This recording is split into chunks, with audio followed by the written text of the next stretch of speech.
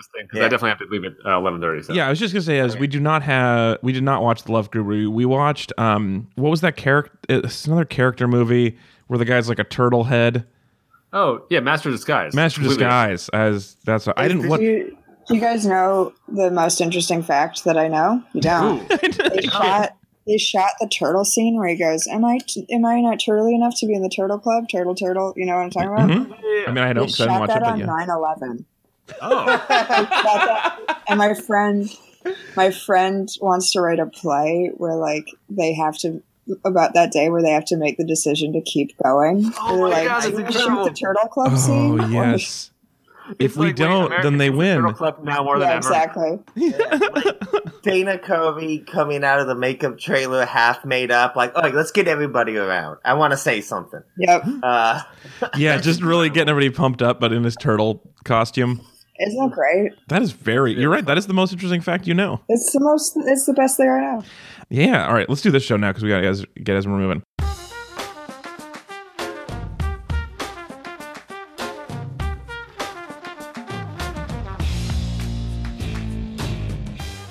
Good morning, Meatsies. Welcome back to Read It and Weep. We are a podcast about movies that the internet has agreed exists. I'm your host, Alex Falcone. You can follow me. 4 stars is fine. Wait, did we say that already? Yeah. Okay, good. I forgot. I was trying to remember what the context was, but yeah, this is our new slogan. 4 stars, just fine. I'm your host, Alex Falcone. You can follow me on Twitter at Alex_Falcone. I have a cool panel with me today of swinging hipsters. First up in Northern California, it's Mr. Ezra Fox. Yeah, catchphrase. Yeah.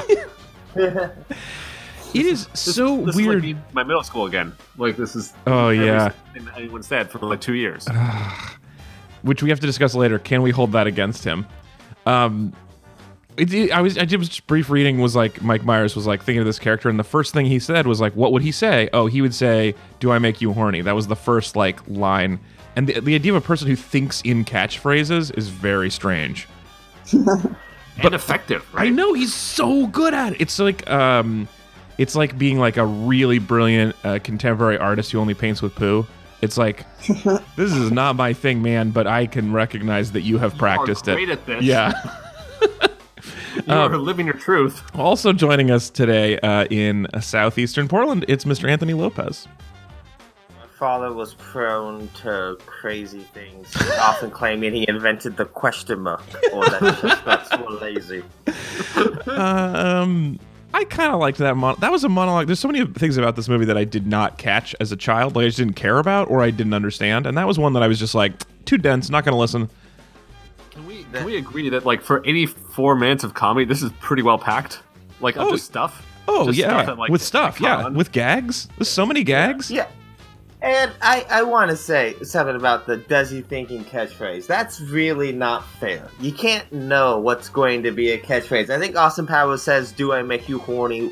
once in this movie. It's just he says it over and over and over again. But guys, when I bought the Austin Powers doll as a child and you pressed his foot, that's what he said. Yeah. Wait, how old were you? The sequels. I don't know. When did it come out? I was probably like 11 or 12. It's 97. Yeah. I had a bunch of action figures. Might be a little young for a "Do I Make You Horny" doll. Yeah. My parents were fine. So we gotta say that would be around the sequels. Again, this movie. Oh yeah, it would for sure be. This movie didn't have the cultural. This was a small little comedy that became this giant franchise because the 90s were a lawless godly time. Yeah, I would have been 7 when this came out. It was for sure after Spy Who Shagged Me. And then my parents were like, "This is stupid," and without watching it, and then they did, and then my dad was like, "Holy shit, I love this movie." Yeah. And then we all gathered around and got family obsessed with it when I was like in the 4th or 5th grade. We don't have. I have a good moment for this one also, I think. You have what, Ez? Sorry, go ahead, Ezra. Oh, no, just like when we get to it, like I have a good family moment for this one. Also. Oh, nice. Yeah. Anthony, what were you gonna say? Oh, I was gonna say there's something so like I think a lot of us are gonna have a experience because this movie's like found life on home video. You know, like that's where Austin Powers became a huge hit. Like it wasn't theatrically, but like rewatching this movie, I really liked how small and cheap this movie looked because I remember the Austin Powers sequels better than this one, and they're so opulent and expensive and cameo-full. There's something to be like, this is a fucking scrappy little movie. It is a scrappy little movie. I bet there was like a lot of things they had to cut because they literally, it was like that or give people food that day.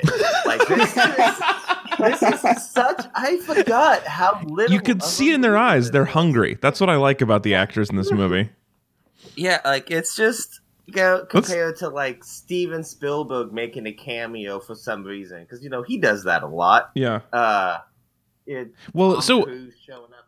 Let me introduce our last guest so that we can actually let her talk. So, also joining us today in Southern California, host of Meatball Party, the podcast, and at Phoebe Bottoms on Twitter. Please welcome back Phoebe Bottoms. Hello, everybody, and throw me a freaking bone here, Alex. Yeah, you did it. You did it so good. Man, it just as far as middle school where people ruined things, just the pinky thing, like everything about this movie that I had forgotten how annoying it became, and it's not Mike's fault, I don't think. No, definitely not. It's definitely not kids' fault for ruining everything by liking it. Well, we didn't have enough things in the late 90s, right? Yeah. Like it would have like true. it's sort of like it's like a top 40 like, you know, like comedy like station, but we only had like the one comedy basically, so it was just all like 1 through 40 was just it. Every couple hours you have to hear it again. And I mean, honestly, what's worse, Austin Powers catchphrases or being given shit because he can't do Fortnite dances? Because that's what kids are into nowadays, right? And I feel like kids have the power to ruin things. I don't know if I would have liked Fortnite anyway, but I'm annoyed by the dances now. But I can. The thing is, I can say like Austin Powers catchline and make a kid laugh. I can't floss. That ain't happening. My nieces are never gonna be impressed with me because I can't do the one thing they find valuable. I don't even know what that means. I don't even know what this is. The floss. It's it's a very popular Fortnite dance. Yeah. I thought you were literally saying flossing. Yeah, we get it. He has bad teeth. I was like, how old were your nieces? How am I like the youngest person here? I don't. Are you? No, are you? Phoebe's got to be the youngest person here. I think I am. You also. Wait, I do know this dance. This is the dance that the kid did on SNL with Katy Perry. Yes, and it's a very popular. Man, there's nothing older than people Googling Fortnite dances. No. Hey, I am bigging this, Alex. I am 31. Yeah, I'm 29. That's what I thought. Idiot. I'm a tiny baby moron. You're a tiny baby, and you know what? She's 29, but she plays 22. That's the cool thing about Phoebe. Yeah, because it's a sexist world out there. No, that's a good thing. Man, remember when we watched Monster Truck and the main character was like 40 and then was sitting on a school bus? That was funny. Do you think I could pull off 22? Yes. I don't think so. Well, not with that attitude. You have to, which is great for a 22-year-old. Maybe if I have some Jergens on and a nice glow to my skin, but... How about like a backpack? Oh, yeah, knapsack. Yeah. Backpack really plays younger. Yeah, one strap. So this is episode number 469 of the show, which, nice. 469, in case you're wondering, is a sexual position where two people go down to each other and the other person is a chair. I thought you were going to say it's like, you know when like two people are like... smoking a joint and making out and breathing the smoke back and forth. Yeah. Oh, okay. So like a 420 69. Yeah, but it's like that 69. Yeah. You're just breathing. It's a good try. I mean, that makes sense, I guess. I like the chair, but that's good. So we have now done as many episodes as the number of passengers and crew saved by Captain Richard and his quick action when his Qantas Air flight in 2010 exploded over Singapore and he landed safely. Even though 21 of the 22 systems on the airplane were completely non-functional, he managed to bring everybody down. What was the one system? That's a good question. I assume it was beverage service. We're breaking down, but would you like a little bit more cola? How come? Here's the question, guys. Just generally, why do I not want ginger ale except when I'm in the air? This is such a good question. Tomato juice too. Oh, can I tell you? Yeah. If there's a reason, No, there is. The change in altitude affects, God, what is it? It's either your taste buds or there's something, I don't know, there's something connected to your taste buds so it doesn't taste as like intense. And it like lightens it more in this. There's something about the sodium. I believe that. But yeah, it's the altitude. I also feel like there's certain things that are like, the air pressure. There's certain things that are like festive in a certain way. Like ginger ale feels festive in the sky, just like nobody likes stuffing except one day a year. I wish I did. I wish I I eat remember stuffing for breakfast every day. Yeah, I bet you do. Isn't That'd be there incredible. kind of a thing good about life. like not having to pay for those 2 drinks too? Like there's Oh, something like if you're yeah. out with $1 in your hand and you're looking at Yeah. tomato juice or any other kind of juice. But- I'm gonna use my hard-earned currency on something more tasty. Yeah, but if it's like if I'm free, in you're a like, I'll try plane- tomato juice. Do I like this Yeah, still? like, yeah, sure, why not? Let's try it. For 34 years, I've been like, am I old enough to like tomato juice yet? And then I'll try it. And I'm like, nope, not yet. Maybe, Your day will come. maybe we're getting closer. Can I say, Alex, I really hope that there is at least one sociopath out there who just had a breakthrough about like what a life is when he thinks about them in podcasts we recorded. Oh man, every one of those podcasts I've enjoyed is like unique and different, like the people on the plane. Oh man, people are so complex. That's likely. We just helped somebody have a really big breakthrough. Also, we helped people figure out that they're not alone for the way they drink tomato juice in the sky. Also, a bonus, Ezra, is ginger ale is good for motion sickness. Yeah, that's true. Ginger That's is not like a very effective natural remedy for which I'm not a big proponent of. This is a MythBusters. This is the only thing they tried. Yeah, I know. It totally worked. Was a ton of ginger, and it really helped. So, not that ginger ale has a ton of ginger, but now it's placeboing me when I have motion sickness. All right. Well, don't think too hard about it, otherwise it'll break. Anyway, speaking of out-of-place heroes, this week we're talking about Austin Powers, International Man of Mystery, the 1997 spy comedy starring Mike Myers and also Mike Myers, as well as Elizabeth Hurley and, prosthetics. So why are we doing that? This is the end of Dr. November. So this is our James Bond themed month. And as we like to do, we like to try to do a little bit of a slant rhyme for the final episode in a themed month. So we watched a few James Bond movies, and now we're watching a James Bond parody from our childhoods and asking my favorite question of recent, which is, does this hold up? Which we'll get to later, so no spoil. But if you want to pick a thing for us to watch, we're coming up on Christmas. Next month is Christmas, so you can vote on holiday or bear-themed movies by going to read-week.com/meetbuddies. Alex, remember how you're still the Great Bear? No, what? Yeah, a while back, there's like I think a commercial maybe that we did. Sure. Roughly 6 years ago. Sure, and canon. you got turned into the Great Bear, and we wondered what happened about that, but you never got unturned into the Great Bear, so you're still the Great Bear. I've always been the Great Bear. Yeah, that's true. Okay. People Anyway, keep like are waiting for the Great Bear to come back, but I've been here all along. Yeah. Don't call it a comeback. You've been there for years. Did you say I've been bear for years?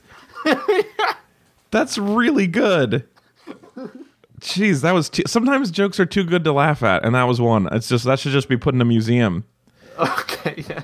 Anyway, read.com/meetbuddies. You can vote for holiday or bear-themed movies. We will do either one, whichever is more popular for the month of Christmas. All right, so now I'm going to summarize Austin Hey, guys. Powers. Yes? Can I Yeah, go bud. pee real quick? Will you summarize? Anytime you want. Okay. I mean, we need your help in the summary, but you can come I back know you whenever. do. Is this gonna, Evacuation. I was going to say, is this going to be a comedically long pee? Yeah, that was the joke. Oh, that was the joke? No, but I do have to pee. Okay, it can be Can both. Yeah, go for it.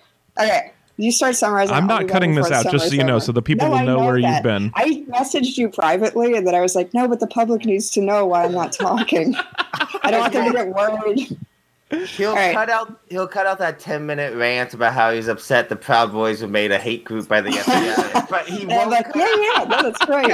But he won't cut out this. Like, Alex, your selective editing. I week to week know. is so weird. Your choices. Should we make a group called the Shame Boys? Or we're just like, Yeah. Oh, we're not- like we're white supremacists, but we like feel like we shouldn't tell people. No, keep it in we check. we love everybody, and all we do is masturbate. We're the opposite of the Proud Boys. We just can't stop touching our dicks, and we only wanks. Yeah. All right, so I'm going to summarize the movie Austin Powers, International Man of Mystery from 1997. I Thusly, gotta go help my kid. Hold on. Anthony, we're doing a show alone. Was that not a bit on Ezra's part? No, it sounded. Nope, like he's that. gone. Okay, cool. I thought that was a very funny. Surely bit. that would be a great bit, but no, it's just the summary. But seriously, how you holding up since Gavin left the Proud Boys? I know you've been your polo collections. I'm glad you're into this bit more than the other obvious bit, which would be you leaving right now. Like, oh, sorry, I just spilled something, and then I'm by myself for the next hour. Yeah. No, I'm with you, buddy. I'm even ready to die. I'm here. You know? I miss Gavin. Also, Gavin does sound like a hate name. Can Gavins be classified as a hate group? I don't think I've ever known a real Gavin in real life. Oh man, bad news. Those Gavins. Yeah. You're lucky.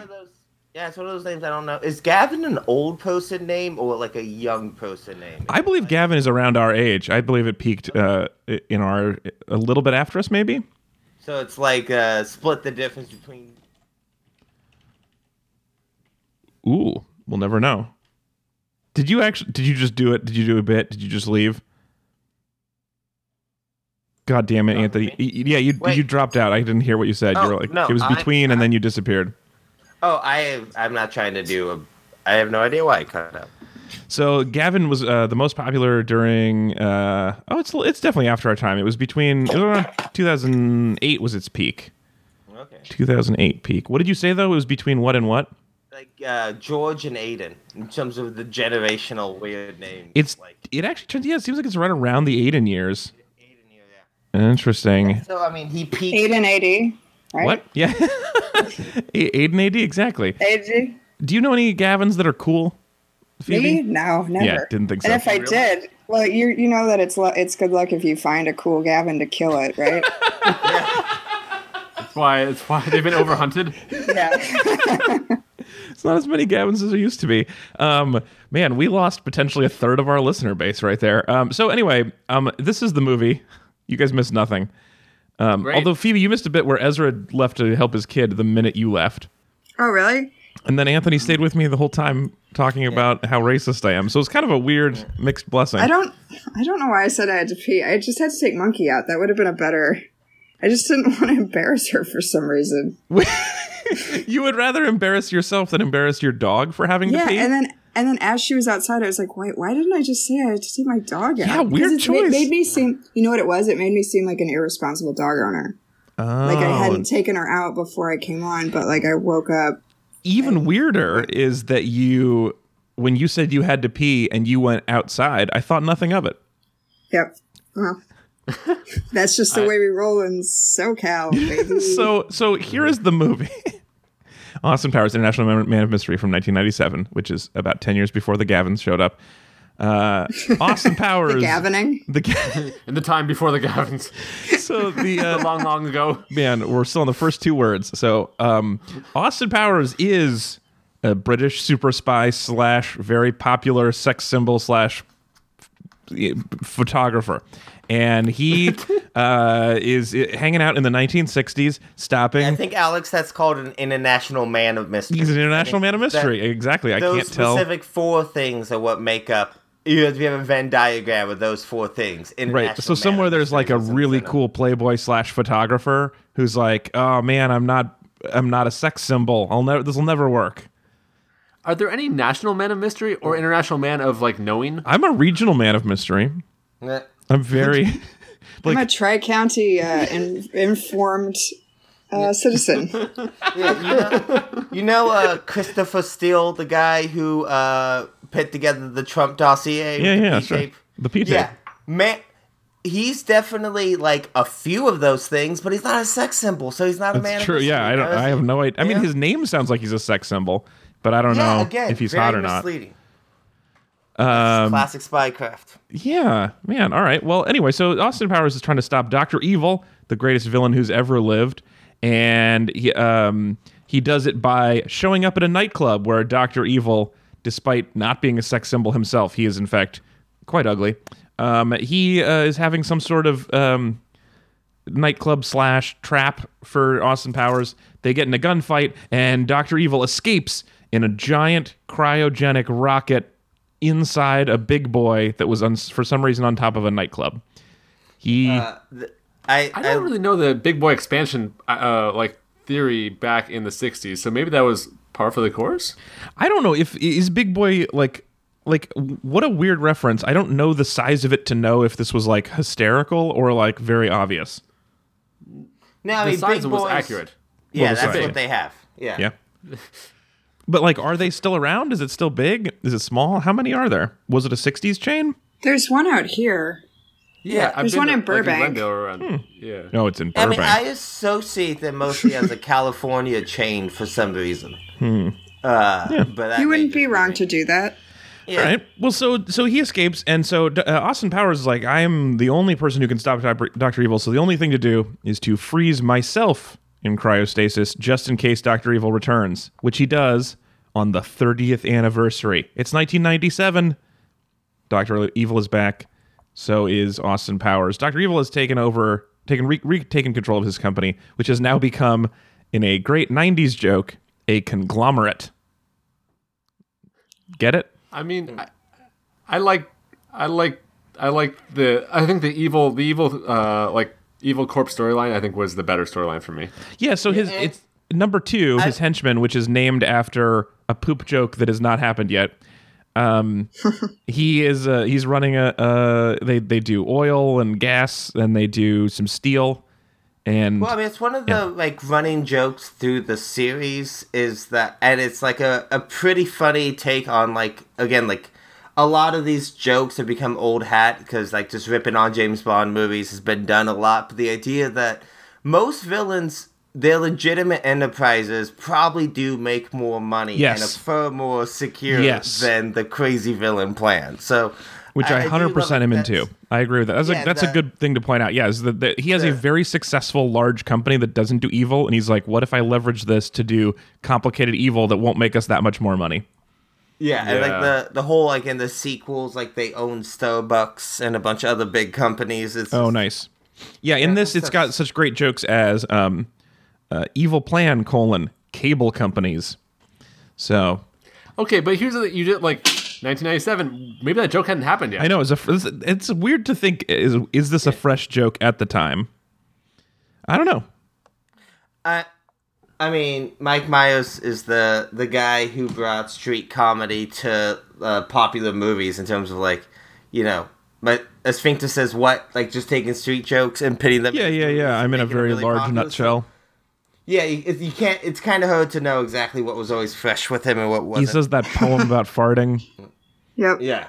That is. I mean, I never thought of it that way, but yeah, this is a lot of street jokes done with a British accent. Yeah, I mean that's a lot of what Wayne's World is. That's a lot of what Mike Myers' humor is, just kind of in general. If you interesting, accessible Canadian humor, as we call it in this part of the world. So he's so he's got this legitimate business, but he still wants to use it for evil, and also he has a son, Scott, who was made using his semen, and is now a teenager and kind of a dick. And can I say something? That you have a crush on Seth Green? Oh boy. Okay. I think he's a nice guy though. I think he does a great job in this movie. Anyway, I think that the Scott scenes are the best parts of the entire movie. It's a very funny subplot. It's so good, and it has aged. It's like one of those things where when you don't see a movie and as a grown-up, but you've watched it a lot as a kid, and then you see it again as an adult, and certain things make more sense to you. Oh, yeah. These scenes are the most fun for me. Absolutely. It's a great subplot. I mean, I think the whole, basically, I think Dr. Evil's world ages a lot better than Austin Powers' world. Interesting. In terms of being funny for me. Yeah. Because I think, a lot of Austin's, stuff with Vanessa, I think, really doesn't age well. Interesting. And, I don't trust... Basically, I had a tough time, trusting the interactions long enough to, relax, because I was like, how's this going to go? This feels like this is pretty creepy what he's doing. Yeah. And then, she's still into it, which is, I don't really think that's... I didn't trust that. I guess. But I always felt safe with Dr. Evil and Scott. Yeah, you feel very safe with the Evil family. I do. That's weird about you. And it was good to see Carrie Fisher also. Yeah, Carrie Fisher. Oh man, that made me so happy. Oh, Carrie, she was so great. Also, it's not super critical to the plot. It's just some really endearing gags. It's real nice. That was a good subplot. So anyway, so Austin Powers gets brought back. So Austin Powers is now an outdated sex symbol in a modern world, and he makes a lot of jokes about being from the 60s. He tries to play a CD on a record player. It's hilarious. But also, he's got to be a super spy. So after being cleaned off and peeing a lot, he goes out and does some spy business with the daughter of his former crush, a married woman, is now a single about his age, I think, maybe, but not young Vanessa Kensington, played by Elizabeth Hurley. And they go on some spy adventures that mostly involve him hitting on her at work. And they play some blackjack real badly, and he has sex with a lady in a hot tub, and there's a montage in Vegas. Anyway, so that's going fine. And that's the end of the movie. Great talking to you guys. may Gavin be with you, and good night. But that montage, again, that's one of the things that, like, about just how scrappy this movie is. Right. Like, it's just like, oh, can we get shots of them walking down Vegas? No, that's way too expensive. Right. We're going to put you in a room, and we're going to take stock footage of other Vegas scenes. Yes. Scenes from other movies, and we're just going to put them in a montage, because we got, that's all we can do. Also, a thing that I didn't remember is that, like, in between scenes, instead of a fade, they do very short music videos. Oh, yeah. I like the little vignettes. Yeah. Little bumper music. Yeah. This movie cost $16 million to make. Is that a lot back then? No. Yeah, I'm trying to figure that out. No, it is not a lot in 1997. For a movie, still. I mean, that means people did not eat. So there's chasing Dr. Evil. Dr. Evil's got some things. He's now Dr. Evil has got a large drill, and he's trying to give it to the Earth. And the UN is going to pay him a lot of money to stop doing it. The UN, played by one of every stereotypical costume from around the world. And a bunch of men in suits. And some suits, plus the stereotype. Yeah. Let's see. I mean, that feels like most of it. Enough. And then he stops them, and Vanessa falls in love with him. You've also you've seen it. You've heard people quote every line from it, so you know all of the things. But we'll call out some of our favorite and least favorite parts. But I feel like that's a good enough summary to get you through. So let's start our. You can't forget the most important thing. Yes. Dr. Evil gets away, vowing to return and get Austin Powers. In at least two more movies. His full brother, Austin Powers, which would be revealed later. Wow, we got deep in this mythology later on. Yeah. Wait, they're brother? Dr. Evil and Austin Powers are brothers? Yes, they're brothers. That's revealed in part 3. I might not have seen 3. I saw 2 for sure, but I might not have seen 3. Is that the one with Beyonce? Yes. Yeah. I don't remember it at all. That's the only thing I remember. You already remember it. Heather Graham's the second one. Yes, and 3's got Michael Caine in it as well, who I remember that's right. Very, very charming. And I think one of the first times I was aware that Michael Caine was a person, I think Austin Powers introduced me to that. What did you think he was before? Like, he was definitely a robot. But I couldn't think of I can't think of any movies Michael Caine stood out in to me before Austin Powers, and then he got cast in that, and everyone was like, "This legend is playing his dad," and I'm like, "Who the fuck's this guy?" I remember him as a very small part of the Muppets Christmas Carol. Yeah, that was a joke because he was a big part of it. He is the big part. He is the part. And it's weird that didn't stick out in your mind as much. No, nothing. Just All didn't. Right. Huh. Yeah. All right. Well, so let's do this. Let's do our major compliments. Let's call out. In fact, we could even do, instead of a compliment pizza, we could do some compliment nachos, because there are a lot of really good bits in this movie for sure. There's some great gags that held up some cool scenes.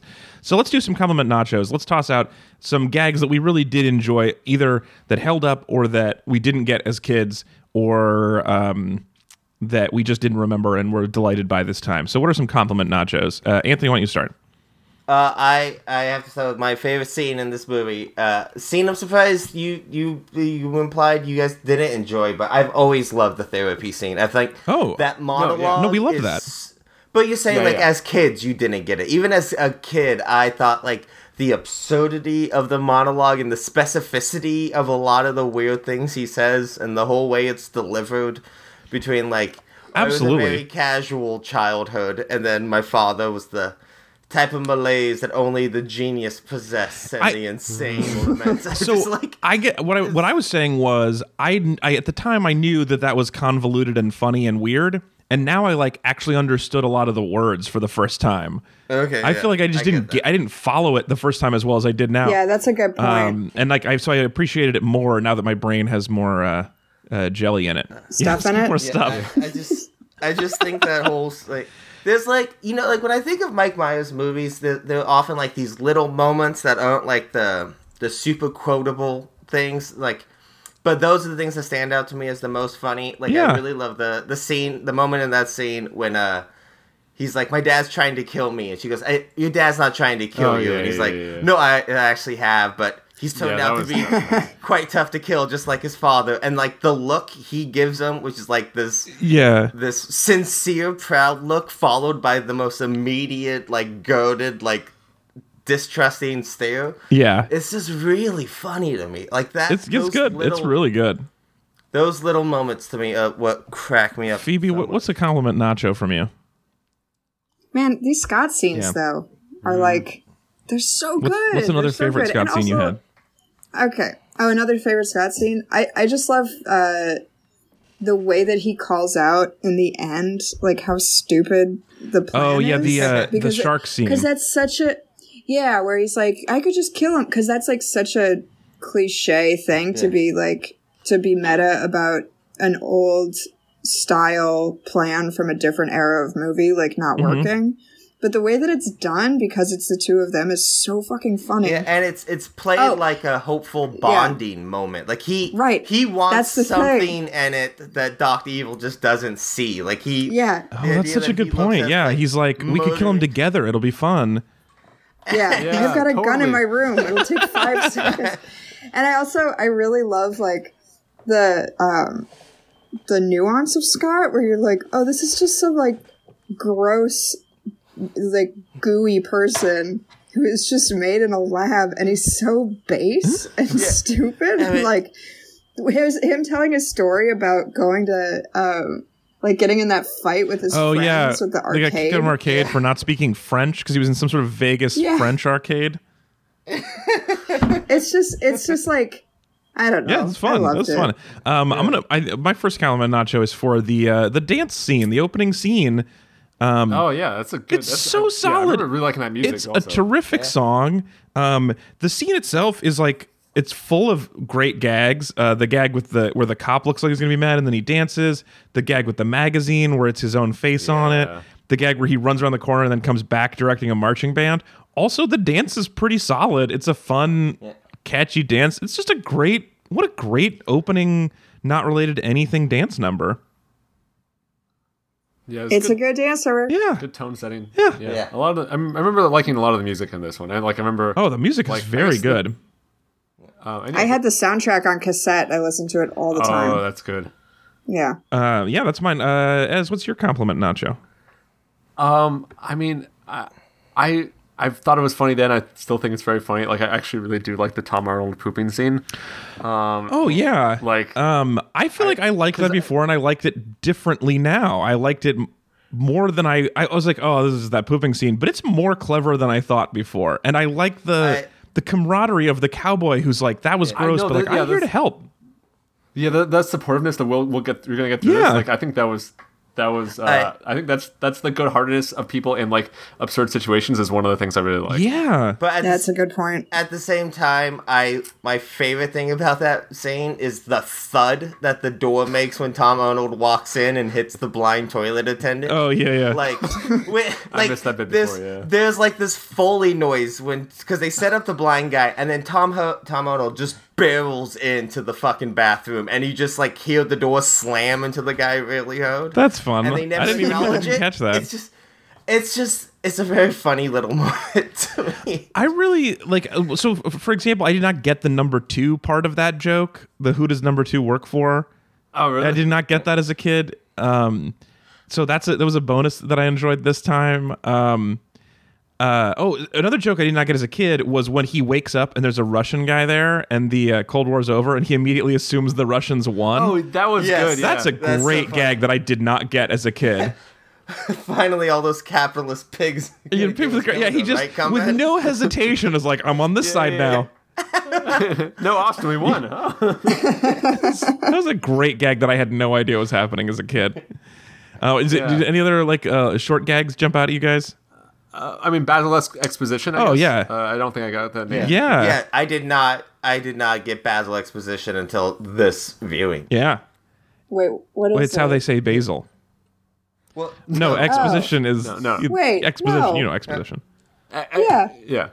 So like, Okay, he's but it's not like a bigger thing. No. I guess that's what we're saying. They're small, stupid jokes. See, that's the problem. Is I'm like, is there more to it? I don't. I'm a real Gavin about it. Sorry, guys. What is other good gags that I really liked? I mean, I guess this is like more like the small like kind of charactery moments, I guess. But I liked Frau Verbissina. I liked her stuff. Like also like I liked the yelling. The yelling's fun. I liked the bit with Yeah. and the bit with like the Lucky Charms thing also, like which I think was she said was improvised. Like I liked her moments with Scott. I like the very first explanation of Scott where she's like, we did this in case you didn't come back, and then right away we started to get nervous. We just jumped the gun and made you a kid. That was really fun. Yeah, I thought that was great. The Lucky Charms thing is like stupid funny that I enjoyed as a kid, but I also enjoyed this time. Just like it's not the best joke, but it's just the way that they all played it very serious. I like so I remember the desk chair being a problem, rolling past the table and stuff. But what I did not remember was that it was set up by like little problems throughout the movie, and it just kept getting worse until he just goes way past the camera and comes back. Yeah, that was a good little gag. I think random task is still a very funny, simple joke. It's a great gag. Yeah, for the odd job. Yeah. Instead of odd job, random task is it's it'd be perfect, stupid humor. It would be called TaskRabbit now, right? Like it would have been like, Oh, like that's a funny. branded, Oh, Will Ferrell getting burned in his own burn chamber and then surviving, and then like, I built it. Here's the escape hatch. Just come in, get me. And then he's surprised that he got shot. Like that gag. You shot me. You shot me. The timing on that gag is so good. He steals that scene before he even says anything. Well, yeah. Okay, so that is good. I feel less great about his character, him and Brownface. Yep. I mean, it also is like there are certain things that you hope at least were like purposeful. Like they didn't pit Will Ferrell in that costume because they were being insensitive. It's because the movies they are parodying did that. Like we just watched 3 movies. Even the most recent James Bond movies still do that trope. Yeah. Does that make it okay in my mind? I do not know. Yeah, it's fine. Okay, good point. I didn't think of that. I don't know. I mean, it's like replicating something bad that other people did, and it's calling it out. If Will Ferrell wasn't as funny as he is, it would be not good. Yeah, and like, but because he is, it's like provides something, and it's making fun of it instead of being like, we're doing this for real. And it's one of those things that, in retrospect, it like almost makes it funnier years later. That like Will Ferrell wasn't one of the biggest comedy stars in the world at the time. Right? So, like, to see this person who's way too famous nowadays to be in a small like role like that and that should be offensive is like, oh, like it's just weird to even cast the guy who was probably, because he was still pretty well known at this point, 97. Yeah, I mean, I think he was deep in his SNL I guess era. But like I just, there's something about that, like, because he's gone on to be so famous that it makes like that kind of weird old Hollywood trope even stranger and more pronounced than how weird it is. Yeah. But yeah.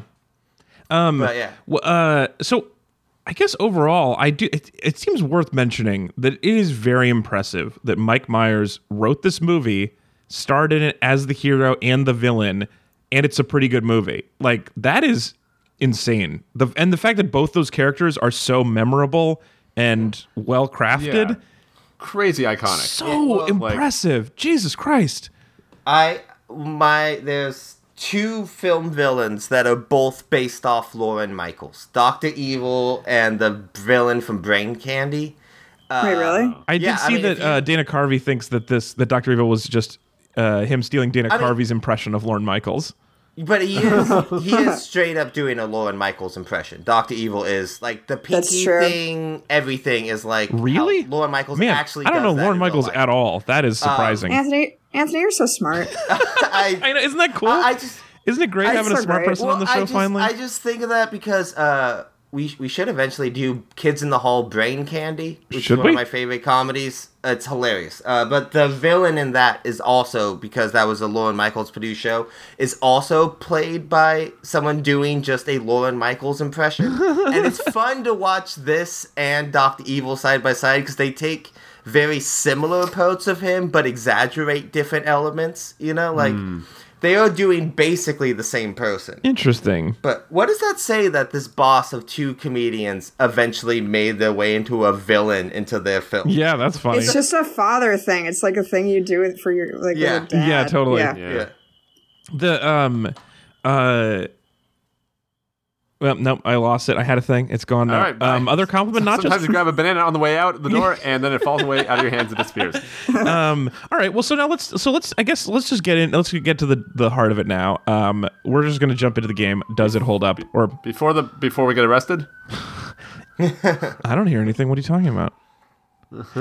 If you don't hear them, Oh no, they're coming for you. He's a cop.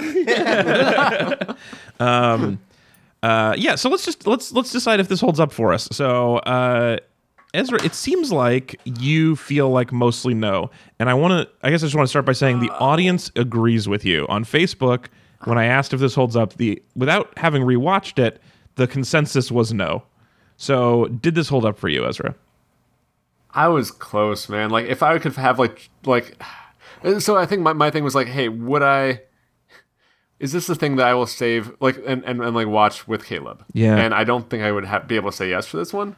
Like just because I don't feel, yeah. I mean, like I think no. Like, I'm not gonna watch it again on my own after this. But like, it's impressive, I guess. Like, I think it's important like art, like historical artifact, I guess, of the time because it was like super influential. But like, no, I don't feel the same way as I felt. Although I think I was a little more affectionate towards it on this watching than I expected. Because I remember when I watched it, I saw it in theaters. I was in middle school. I think I saw it I'm pretty sure with my whole family. Mm-hmm. Great. This was like a time when I was not getting along super well with my mom, and like I think this is the thing that we both generally enjoyed. And I think that it was like nice to like have that. Or I wasn't expecting her to like it, I guess. And it was like I appreciate just to have that as a moment and as a memory. I can definitely see why. I guess I don't know if I would showing it to whether I would. I feel like I would show it to Caleb.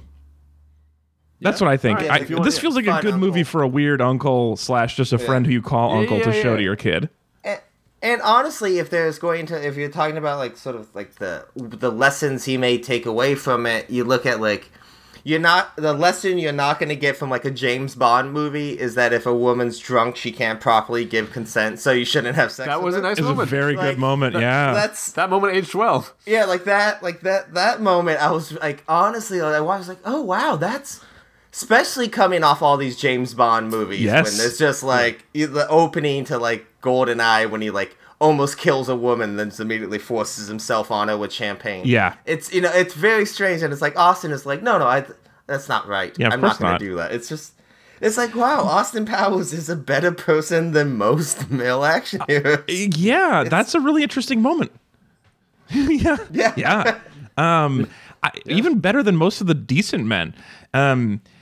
I guess I was expecting it to be worse in that regard as well. So not just that moment was really sweet, but also like he is sexually harassing her at work, which I do not care for.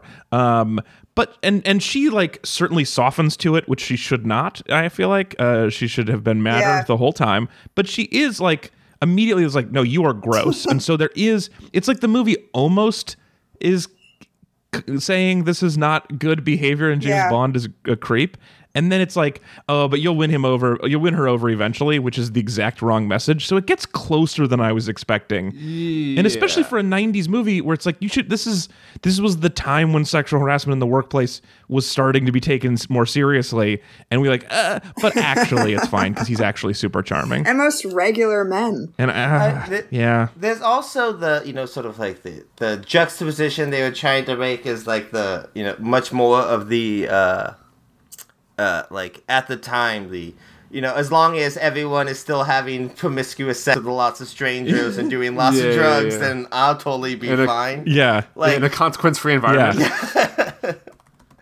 Man, there's just other good jokes that plop in my head. The one where he's like, when she asks if he used a condom, and he's like, those are just for sailors. And she's like, not anymore. And he's like, oh, well, they should wear them. They're gross. Going from port to port. That was a good gag.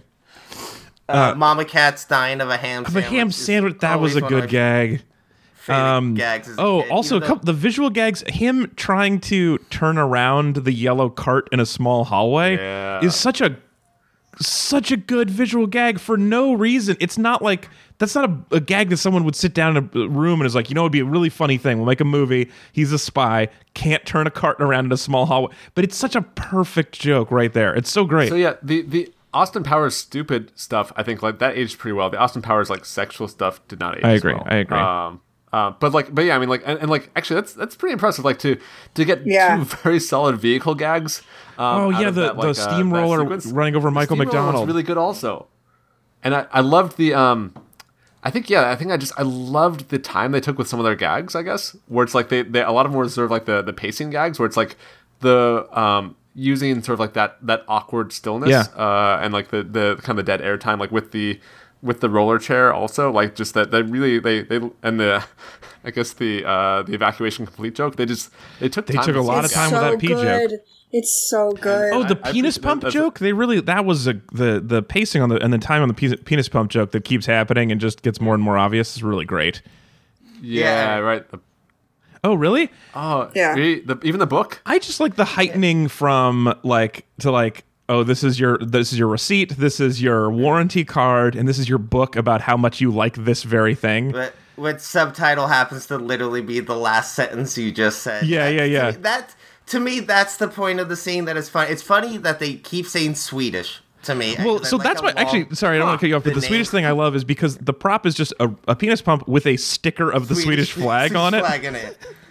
But there's something about like penis pump is not as funny as Swedish penis pump. Like there's something about just like adding the longer term and then totally that kind of thing's not my bag. Swedish penis pump and me by Austin Powers, that kind of thing. Is my bag. I didn't like that one this time around. I think it's a well-constructed gag. I also just love that Swedish sticker, and it's the photo that I put on the website is why I'd like looked at it a bunch. Because it's just a sticker on a penis pump. Speaking about another gag that they set up, I think they pay off really well. One of my favorite, again, little Mike Myers deliveries is when they're on the contraption about to be lowered down and she gives him the floss and he just gets all frustrated. He's like, I get it. I have bad teeth. All right. Yeah. Like the way he says it is very funny. Yeah.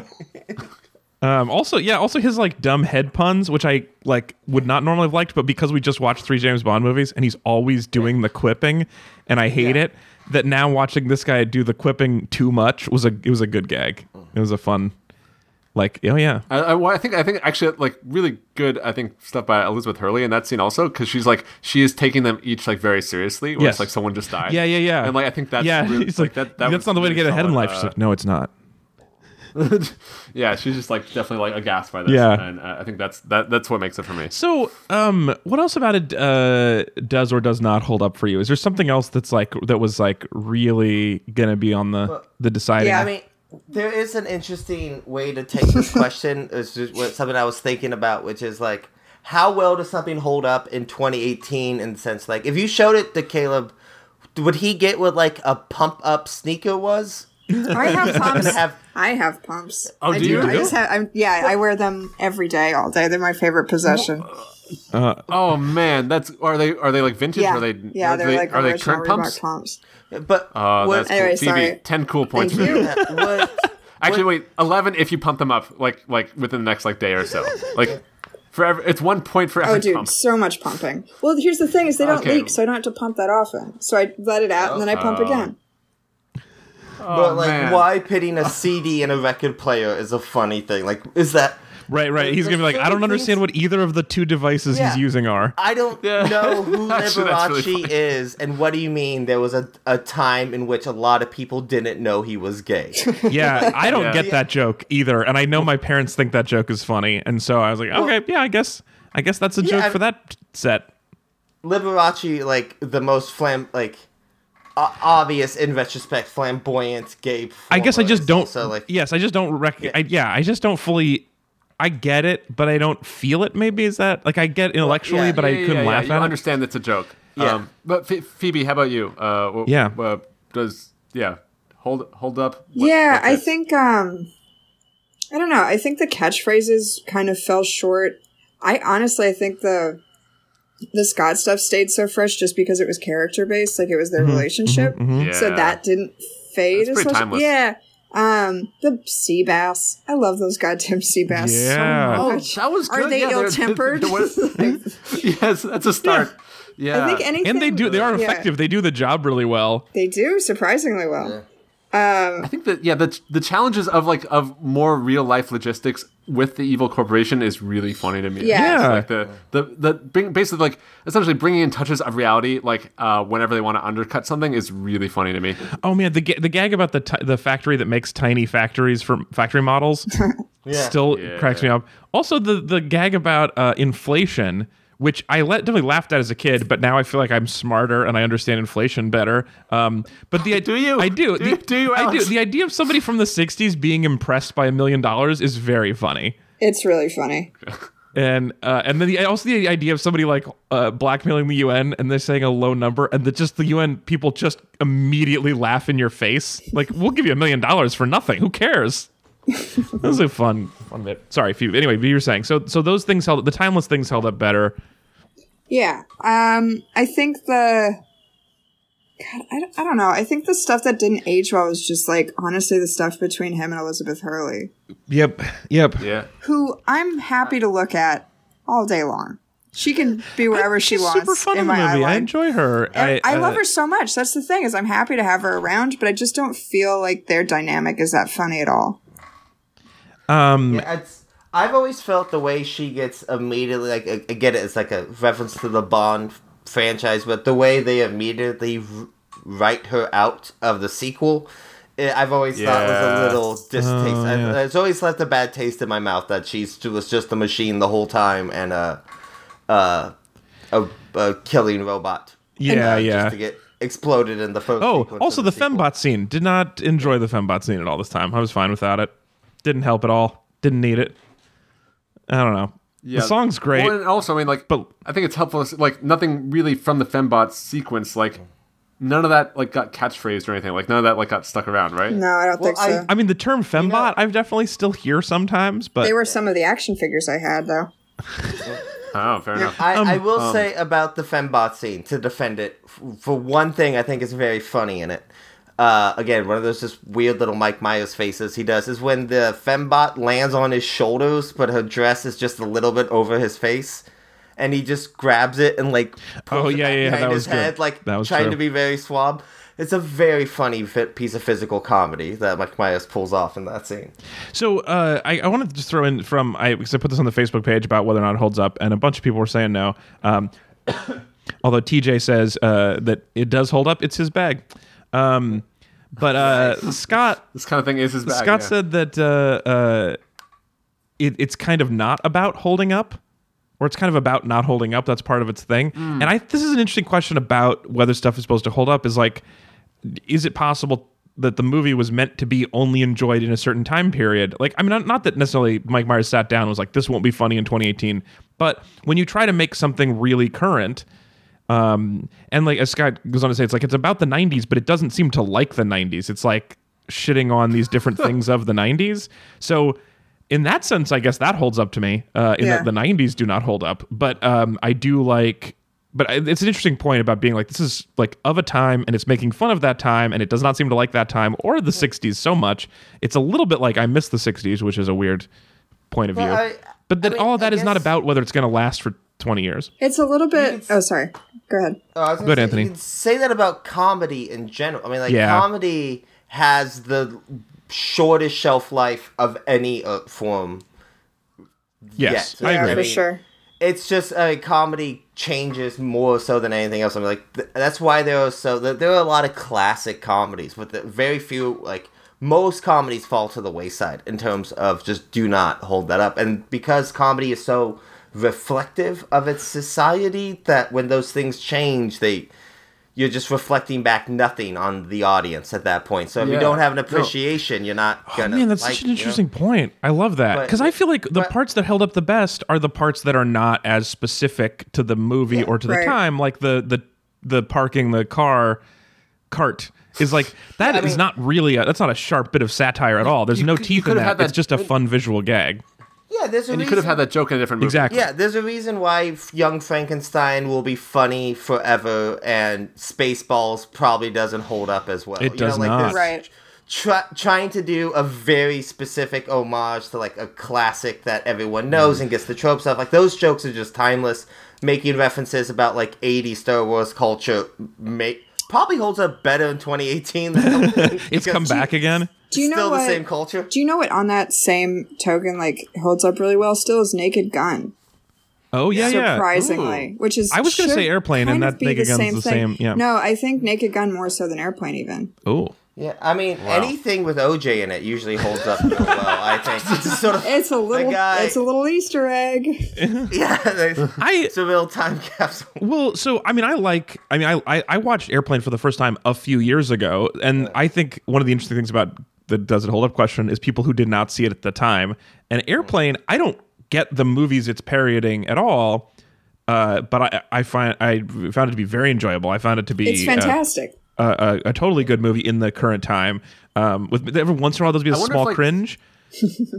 But like the jive talking scene. Yeah, the jive talking scene's a little weird. Yeah. But like even stuff that I don't get, but I get the structure of it. So like Kareem Abdul-Jabbar explaining why he's actually good at basketball, but as a pilot character is like I don't understand any of the things about the current NBA from when this happened, but like I get the structure of it, and it's very funny to have a celebrity on there explaining that, like defending that celebrity, but as a character. It doesn't matter who you are, Alex. You can understand that you picked a bad day to quit sniffing glue. And that, that's just true. Such a well constructed joke, and I feel like Naked Gun is a lot like that. And Police Squad is incredible still, and but it's not really biting. It's they're puns, and that's why it can hold up forever. I wonder if part of we're talking about like Leslie Nielsen here, I guess. Like the reason I think why those are successful was because he's like a serious actor basically before this, right? He was not a comedic actor, and like the commitment, I guess, of like making this very absurd thing very real. I love that. To this person. Absolutely, it's the only way it really works. That's you one can't of my try to be funny. You have to do something and fail at it. I mean, you can. Phoebe, we've been trying to be funny for a very long time, so you can. And you can. But, I mean, Leslie Nielsen's probably a great example, because you can look at his later parodies that he did, you know, like the Dracula one, or like his... Spy Hard? The Fugitive one, right? Didn't he do like a whole Fugitive parody? Yeah, it's not good. Yeah, Wrongly Accused, I think. Yeah, and it's just like, those movies, again, like, there's a difference between like the kind of timeless humor of Airplane, which is sort of like very broad, but like specific in a way that you don't really need the context, and then like... Maybe the Fugitive one holds up, but I doubt if you haven't seen the Fugitive in the last 2 years, you would probably even get half the jokes. Like, there's just something about the more you try to be of a moment. Yeah. So I guess this is an interesting conclusion to come to, which is like timeless comedy is also sort of toothless comedy. That's a good catch. I mean, because Blazing Saddles, I'd say, has teeth and holds up pretty well. Yeah. I mean, you can have. Does it? It's like a third of that. I haven't seen that movie in a while, but a third of that movie is just cowboys farting, right? No, I think it's one scene. Yeah, but it's I love that we all get really though. weird about Alex saying that Blazing Saddles is all fart jokes. Like, no, Alex, you idiot. Also, that's a weird end of the movie, if I remember. Also, right? That it really messed up the whole like. It explodes everything. Like the same way like Monty Python does. And like they go into different movie sets. It gets all crazy. I have not watched this, but somebody definitely told me recently that they started watching the original Monty Python that just dropped on Netflix, and apparently that does not hold up great. Can I circle back real quick? And this would be perfect. Actually, you can circle back as long as you want, and then we'll wrap up. Well, no, literally just to what we were saying. I think one of the best parodies is High Anxiety, as far as like longevity sake. I don't know. That's it. The best parties? What? Parody. Parody. Like a parody movie. The best party is High Anxiety is not what I was expecting you to say, so I was having trouble processing that. I'm sorry, everybody. No, but Mel Brooks' High Anxiety is like... Does anyone else seen it? Really? Nope. Oh, it's a lesser known. I've never seen it. I can't recommend it enough. It's my favorite one. But it's Hitchcock. Oh, wow. It's just all Hitchcock parody. And it's a lot of fun. All right. Well, so there's my piece. I quite enjoy another gag that I really enjoyed that I didn't think I would enjoy was the nudity covering, which is that was artfully done. It's like I don't know if it was funny this time, but very impressive because him and Elizabeth were clearly both naked, and it was like that. This is a carefully choreographed film, and it is. I guess it feels all one like shot. So if you fuck one up, I think that's that. Yeah. And there's one part where I feel like I could see Elizabeth Hurley like looking off screen and then making an adjustment. So clearly they had some sort of either somebody indicating or they had a screen that they could watch. But what an impressive thing to do while Mike Myers' dong is right there. Yeah, and you're just it's a ballet. It's also one of those. That was one of those scenes that made me think about the way a lot of what is like sort of I think shit upon of the Austin Powers movies were the way a lot of the jokes were redone and done to death in them. Like the sequels both have the same exact scene in them, but they go on for like 4 times as long and they're like much more elaborate. The like shushing scene is played back in all 3 movies, but it gets more and more pronounced and longer as it goes. Oh man, that sucks. Yeah. I mean, so it's like they did a thing that they did really well, and then they just like wrote it into the ground. Well, yeah, it's that, I forget who, there's a critic I like who said that, like, you know, good movies are like a good soup, and what happens with comedy sequels is that they put too much of the spice people liked in the sequel soup. What made the first one so good is, like, that shush scene was, like, a little bit of spice in this one scene. So for the sequel, people love that. Let's put all that spice in this scene. That's what we talked about, though, with Minions, and everybody agreed it wasn't too much. It wasn't a spicy soup. It was an oops all berries, where they were, like, just the good parts. Yeah. So sometimes it does work, but I think that's generally true. And the nudity scene is just such a perfect amount of heightening where it's like the fruit and melons and then like a picture of hand-drawn breasts is like, it's just a great, just like I think the penis pump is, it's just so perfect in the levels of heightening and surprise. And then to be like, and now I'm going to do that again, much longer. Yeah. And like, I mean, I guess that. Go ahead. Sorry, go ahead. Well, so I guess, just because, I mean, so they have, the set pieces, we don't really think about as set pieces, right? But it's sort of like, they are, I guess, like these situations that you can get, they wring a pretty good amount of, like, I guess, like. Oh, man, they get a lot of comedy juice out of it. They squeeze every drop of juice. Because they will take every kind of joke, and they don't really care, especially, like, you know, like, it's like, they're smarter jokes and dumber jokes and they're visual gags, and, like, they it's sort of like, if any kind of joke is good, it's an impressive kind of, like, array, I guess, that they're down with. Yeah. And, like, so. It's an impressive array that they're down with. I agree. It's impressive array they're down with. Yeah, I'm sticking with it. No, so I mean, like, that's the packedness, I guess, of it, where it's like, there's no kind of joke they won't say yes to, I guess, and to have that, I guess, that flexibility in I guess, in the structure of the film, that they can, like, kind of have these very different kinds of jokes that kind of get a little far away, I guess, from the original spy parody premise. Yeah. And that's maybe why they get to, like, these other, like, successful places to mine. Man, I don't feel like we have absolutely answered this question, but I would totally be interested in other people going back. If you're curious, especially if you're, I don't know, between 25 and 45, go back and watch Austin Powers again and see how it has changed as you have changed. Another thing about that I do want to sort of say about that's interesting, give credit where credit is due, is what I'm trying to say, is that I had forgotten that Jay Roach directed all of these movies, went on to do, he's done a handful of different films, but I mostly know him for doing the incredible Recount and Game Changer on HBO. Oh. Wow. He wrote and directed both of those movies. He's done a handful of these, like, true political stories, and that are interesting. very well. That's an oeuvre. Yeah, so he makes like kind of broad comedies in these very specific HBO, like fairly humorous, but very sad movies as well.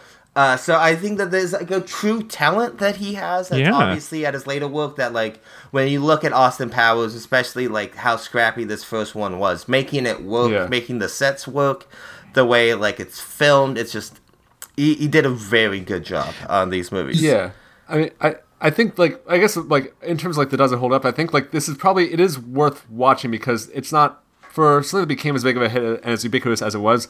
It's not like it was like there is something there, I guess. There's something like really interesting at the heart of it, and like I'm not sure if I can fully articulate all of it. But like it's like this is not just like it's not like a bland mass market hit, I guess. Yeah. There was some really interesting, weird, idiosyncratic parts of this. I totally agree. It holds up better than Scary Movie, which was an big parody from around this time. Yeah, you know, it's not like a calculated like moneymaker type thing. Yeah. There's definitely some passion and some talent. Scary movies were barely good by the time they came out. Like, I don't think they held up today. Yeah, they like got the They were call like sheet Trader for the Joe's first day of produce. They shooting. were already bad when they showed up. They're like, oh shit, we're here for the first day of shooting and it's already bad. All right.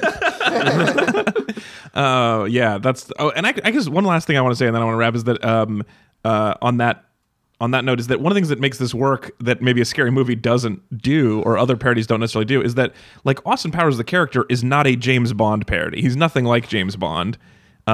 He is a specific character who is then instead of Bond and getting in Bond-like situations.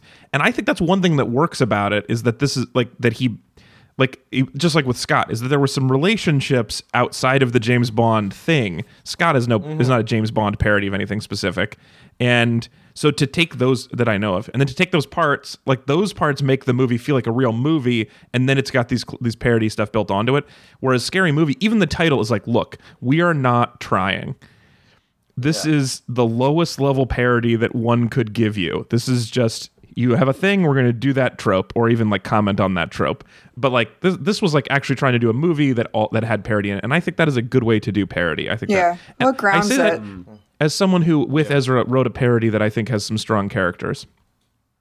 Available for purchase for Christmas at Amazon.com or at unwrapmyheart.com. We do have to say that there's one thing that like the most direct like James Bond influence actually on Austin Powers is that he is very hairy. What is the expression we've been using? Peach, not nectarine. No? Yeah, not nectarine. Yeah, he's they went the peach Austin Powers. Yeah, which is great. Also, but that's because it was before Daniel Craig. And that's why Daniel Craig is the nectarine, is because he was like, oh, everyone's making fun of how peachy James Bond is. What if we changed it? Well, I mean, there is like, they have straight up said that the reason why Casino Royale is what it is because of Austin Powers. Yes. And the popular, like they realized they could not continue to do anything that they had parodied if they were going to keep the franchise alive. That's really funny. That's definitely, I think you told me that first, and I've read more confirmations of that. Although, also, what the 90s was like, as a decade, was like, what if we took a movie franchise that is fun, and we took all the fun out of it? Like, what if we took, or like early 2000s, is like, what if it was like, we take the goofiness of a man dressed as a bat, and fight a rich man who dresses like a bat and fights crime. What if we made that not fun at all? And that was what the 90s did. They just make everything really serious and intense and not fun. The 2000s did. That's what I meant. Yeah, the 2000s. The 90s were still parodying it, and then it changed to the 2000s was like, everything sucks now. Good, great. Well, that good.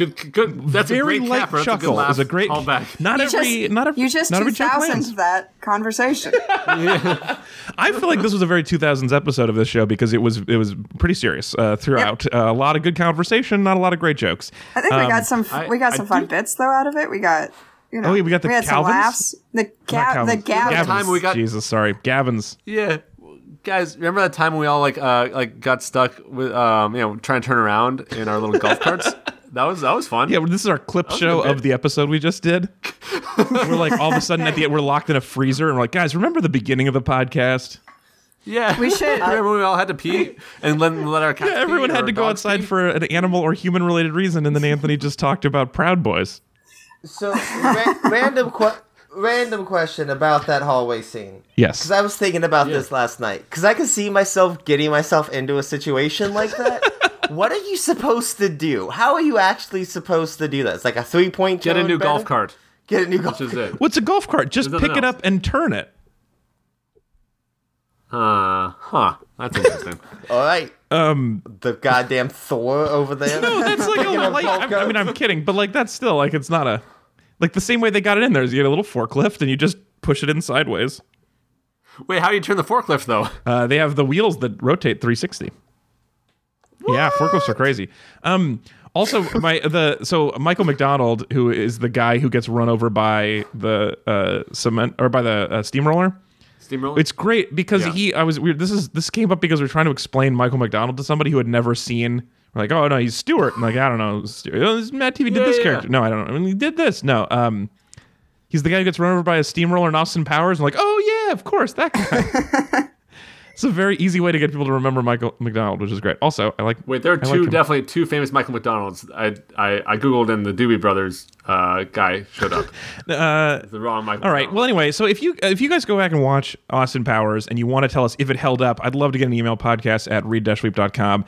You can always send us email there, or you can talk about upcoming episodes at read-weep.com/next. You can comment on the post about the upcoming episode, which usually we post that right after the episode comes out, so you can see what we're talking about next week.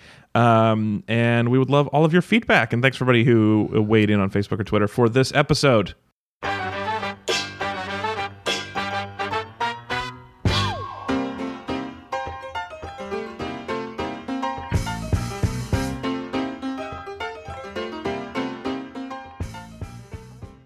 All right, everybody, that is it for the show. Thank you so much for listening. We will be back again next week talking about a Christmas film. We'll be talking about something either holiday or bear-related. Only the Meat Buddies know for sure. If you want to become a Meat Buddy and support the show, as well as get a chance to participate in our stupid democracy, read.com/meatbuddies. And we appreciate everybody who supports the show. Also, it is the time of holiday shopping. So please remember, when you're buying stuff on Amazon this year, which you probably are, go to Amazon.com, Aminazon, Amazon.com, and that is that's our referral link. So you just give us a tiny piece of the purchase. Costs you nothing extra. It's a great way to give two gifts at once. Amazon.com. Yeah, and we'll do so. Like basically, we will invest that money into making this show and give you back karma points to make you not feel guilty for bankrupting your local stores. Quadruple gift. It's a gift to everybody except local commerce, but so I highly recommend but it. they might be fans of the show, so maybe it'll even out. Yeah, and also that money can go to ruining 2 more cities. Hey, there's so much good stuff that's going to happen. Take that in New York and DC. Anyway, that's our show. Thanks for being here, Ezra Fox. Yeah, I was meaning to ask, Alex, did anyone find that the website was still broken, and do we have any more people who are going to vote for Hackers Month now? I did not. Oh, great question. So this is a reference to a couple weeks ago when I talked about how our website had been hacked. I've heard no new reports of seeing hacked pages. I believe it actually worked this time, but I did get 2 people reached out.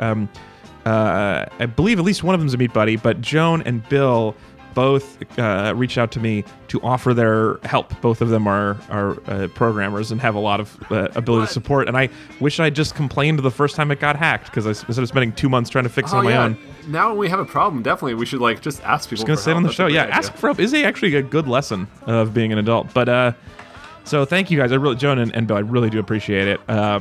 And hopefully we'll stay unhacked for a while. But definitely we are going to have a Hackers Month at some point. Anthony Lopez. Did we get any 4-star reviews yet also? Oh, I didn't check. Good point. Yeah. Oh, yeah. I keep forgetting that's our new tagline, but 4 stars is good enough. Anthony Lopez, thanks for being here. As always, it's a goddamn pleasure. And Phoebe, I'm so glad we got you back on the show at Phoebe thanks, Bottoms. Thanks for having me, everybody. Don't listen to last week's episode where we just shit-talked you the whole time for you not making it. Thank God. It's all fixed. Glad I can come on and redeem myself. And of course the podcast Meatball Party is dead. Oh, sorry, died. I mentioned it. Cutting this out.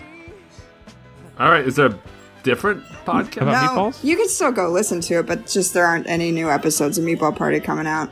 Okay. We had a friendly disbanding. Right. Well, I'll cut this out just like I do all of the things about racism. all the positive. The negative stuff stays in, but Perfect. just want to be on the right side of that. Well, sorry to hear about your podcast. No, it's okay. It was fun We'll while get it a new one. lasted.